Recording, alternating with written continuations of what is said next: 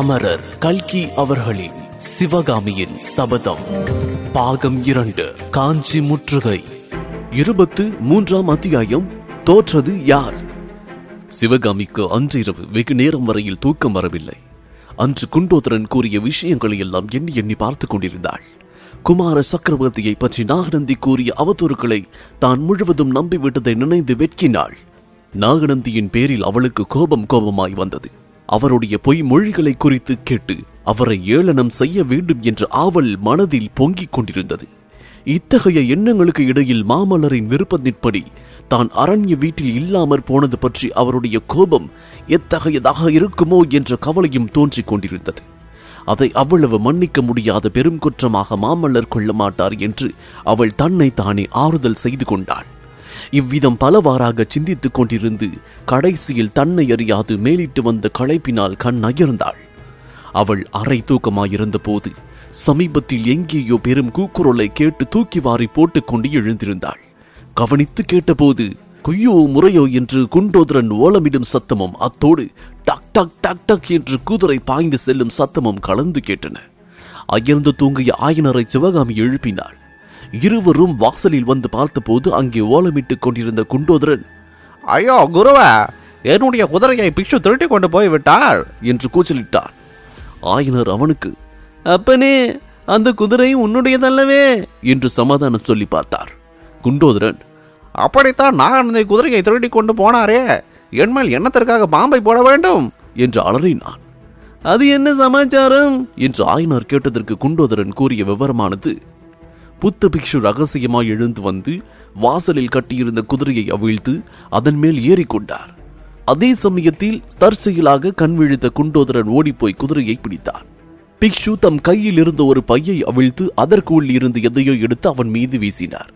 அது ஒரு நாக பாம்பு என்று கண்டதும் குண்டோதரன் அலறிக்கொண்டு அப்பால் ஓட குதிரையை விட்டு கொண்டு பிக்ஷு போய்விட்டார்.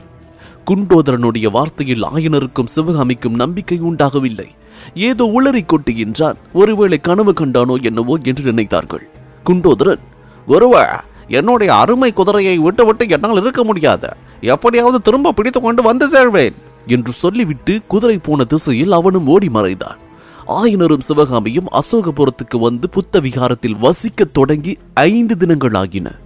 முதல் 3 நாள் விசேஷம் ஒன்றும் நடைபெறவில்லை. சிவகாமிக்கு பொழுது போவது கஷ்டமாயிருந்தது. ஆயனருக்கோ அதைவிட கஷ்டமாயிருந்தது. ஆனால் புத்த பிக்ஷுவின் துணையை நம்பி வந்தவர்கள் ஆகையால் அவருடைய யோசனை இல்லாமல் மேலே எங்கே போவது என்பதை ஆயனரால் நிச்சயிக்க கூட முடியவில்லை. குண்டோதரன் கூறிய விவரங்களை கேட்ட பிறகு சிவகாமிக்கு மேலே போகும் ஆவலே இல்லாமல் போய்விட்டது. திரும்பி காஞ்சிக்கு போனால் என்ன என்ற எண்ணம் அடிக்கடி தோன்றியது. இந்த நிலைமையில் அவர்கள் அசோகபுரத்துக்கு வந்த 4ஆம் நாள் இரவு சில அபூர்வமான சம்பவங்கள் நடைபெற்றன. அன்று அஸ்தமன நேரத்தில் எங்கேயோ வெகு தூரத்தில் வானமுகட்டின் அருகில் இடைவிடாமல் இடி இடிப்பது போன்ற சத்தம் முதலிலே வெகு லேசாக கேட்டது. உற்று கேட்க கேட்க சத்தம் அதிகமாகி வந்ததாக தோன்றியது. சற்று நேரத்துக்கு எல்லாம் அதுவே சமுத்திர கோஷம் போல் தொனிக்க தொடங்கியது. முதலில் தூரத்தில் இருந்த சமுத்திரம் வர வர நெருங்கி வருவது போலவும் இருந்தது. திடீர் என்று சத்தம் பெரிதாகி அருகிலே நெருங்கி பல்லாயிரம் பேர் தடதடவென்று ஓடி வருவது போன்ற சத்தமாக மாறிற்று. ஆயனரும் சிவகாமியும் உள்ளே இருந்து வாசற் பக்கம் ஓடி வந்து பார்த்தார்கள். சற்று தூரத்தில் மரங்களின் இடுக்க வழியாக சிதம்பரம் சாலை தெரிந்தது. அதிலே அநேகம் பேர் தலைக்கால் தெரியாமல் ஓடிக்கொண்டிருந்த காட்சி புலப்பட்டது. அந்த கூட்டத்தின் நடுவே அம்பாரி வைத்து பெரிய யானை ஒன்று அதிவிரைவாக நடந்து சென்றது. அதை சூழ்ந்து 7-8 குதிரைகளும் சென்றன. குதிரைகள் மேல் ஆயுதபாணிகளான ஆட்கள் இருந்தார்கள். அதே கூட்டத்தில் ஒரு புறத்தில் உயரமான கொடிமரம் ஒன்றை தூக்கிக் கொண்டு ஓடிய சிலர் காணப்பட்டார்கள். அந்த கொடி தாறுமாற கிழிந்திருந்தது. அதற்கு பிறகு அன்றிரவு எல்லாம் 10 பேராகவும் 50-100 பேராகவும் அதற்கு மேற்பட்ட கூட்டமாகவும் அடிக்கடி சாலையில் மனிதர்கள் தாடதடவென்று ஓடிய சத்தம் கேட்டுக்கொண்டே இருந்தது. சில சமயம் அசோக ஸ்தம்பத்தை சுற்றி கொண்டு புத்த விகாரம் இருந்த பாழும் வீதி வழியாகவும் சில கூட்டத்தார் ஓட்டமும் நடையுமாக சென்றதை சிவகாமி கவனித்தாள். இதையெல்லாம் பற்றி சிவகாமி ஆயனரை கேட்க அவர், எங்கேயோ யுத்தம் நடந்திருக்கின்றதாம்மா, யுத்தத்தில் ஒரு கட்சி தோற்றுவிட்டதாக தெரிகின்றது, தோற்றவர்கள் தான் இப்படி நிலை குலைந்து ஓடுவார்கள் என்றார். அப்பா, தோற்றவர்கள் பகைவர்களாகத்தான் இருக்க வேண்டும், ஓடுகின்றவர்களை பார்த்தால் பல்லவ வீரர்களாக தோன்றவில்லையே என்றாள் சிவகாமி. நாம் என்னத்தை அம்மா கண்டோம்? இருட்டிலே என்ன தெரிகின்றது? மாமல்லர் படை தலைமை வகித்த கட்சி ஜெயித்திருக்க வேண்டும் என்றுதான் நானும் கருதுகின்றேன் என்றார் ஆயனர். இவ்வளவு தடபுடலும் இரவு முடிந்து பொழுது விடுவதற்குள்ளாக நின்றுவிட்டது. சூரியோதயத்துக்கு பிறகு சத்தம், சந்தடி, ஓட்டம் ஒன்றுமே இல்லை. சிவகாமி புத்த விகாரத்தின் வாசலில் நின்று சாலையை நோக்கிய வண்ணம் இருந்தாள். யாராவது அந்த பக்கம் வரமாட்டார்களா? வந்தால் நேற்று இரவு நிகழ்ச்சிகளை பற்றி அவர்களிடம் விசாரிக்கலாமே என்று காத்திருந்தாள். சூரியன் உதயமாகிய ஒரு ஜாமம் இருக்கும். காலையிலிருந்து குடிக்கொண்டிருந்த நிசப்தம் சற்றென்று கலைந்தது. சாலையோடு குதிரைகள் பாய்ந்து வரும் சத்தம் கேட்டது. அடுத்தாற்போல் குதிரைகள் காணப்பட்டன. அப்பா, எவ்வளவு குதிரைகள்! 10, 50, 100, 1000 கூட இருக்கும் போல இருக்கின்றதே. அவ்வளவு குதிரைகள் மீது வேலும் வாளும் பிடித்த வீரர்கள் எவ்வளவு உற்சாகமாக அமர்ந்திருக்கின்றார்கள். அந்த குதிரை படையின் மத்தியில் ஒரு கம்பீரமான கருநிற குதிரையின் மேல் ஒரு வீரன் ரிஷப கொடியை தூக்கி பிடித்துக் கொண்டிருப்பதை கண்டதும் சிவகாமியின் உள்ளமும் தோள்களும் பூரித்தன. அவள் நினைத்தபடியே பகைவர்கள் தான் தோற்று ஓடுகின்றார்கள் என்றும் பல்லவ சைன்யம் தான் ஓடும் பகைவர்களை தொடர்ந்து செல்கிறது என்றும் தீர்மானித்துக் கொண்டாள். அந்த பெரிய குதிரைப்படை சாலையோடு போய் சற்று நேரத்துக்கெல்லாம் 2 தனி குதிரைகளும் அவற்றின் பின்னால் ஒரு ரதமும் விரைந்து வருவது காணப்பட்டது. இதென்ன விந்தை! அந்த 2 குதிரைகளும் ரதமும் சாலையிலிருந்து குறுக்கே திரும்பிய அசோக ஸ்தம்பத்தையும் சிவகாமி இருந்த புத்த விகாரத்தையும் நோக்கி வருகின்றனவே. குறுக்கு வழியாக அந்த தெருவில் புகுந்து சென்று சாலை ஏறி முன்னால் போன குதிரை படையை பிடிப்பதற்காக இவர்கள் இப்படி வருகின்றார்கள் போலிருக்கின்றது. ஆஹா, அந்த முதல் குதிரை மேல் வருகின்றது யார்? தன் கண்கள் காண்பது உண்மையா? சிவகாமியின் இருதயம் அப்படியே நின்றுவிடும் போலிருந்தது. ஆம், அதன் மேல் வந்தவர் மாமல்ல நரசிம்மர் தான்.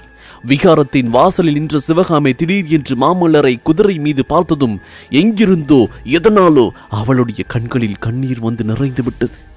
உணர்ச்சி மிகுதியினாலும் காரணம் தெரியாத நாணத்தினாலும் சிவகாமி சற்றென்று திரும்பி உள்ளே போவதற்கு காலை எடுத்து வைத்தாள். அதே சமயத்தில் ஆ என்று குரல் ஒளியும் வேகமாக வந்த குதிரையை திடீர் என்று இழுத்து பிடித்து அது தட் என்று கால்களை தட்டி கொண்டு நிற்கும் சத்தமும் கேட்டன. சிவகாமி வீதி பக்கம் திரும்பி பார்த்தாள்.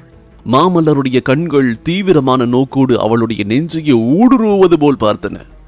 அந்த பார்வையில் சொல்ல முடியாத வியப்பும் மகிழ்ச்சியும், அளவிடக்கூடாத அன்பும் மாத்திரமும் கலந்திருந்தன. இதெல்லாம் ஒரே ஒரு கணம்தான். மறுகணத்தில் குதிரை மீண்டும் காற்றாய் பறந்து சென்றது. மாமல்லருக்கு பின்னால் வந்த தளபதி பரம்ஜோதியும் சிவகாமியை பார்த்த போதிலும் அவருடைய குதிரை ஒரு கணமும் நிற்காமல் மேலே சென்றது.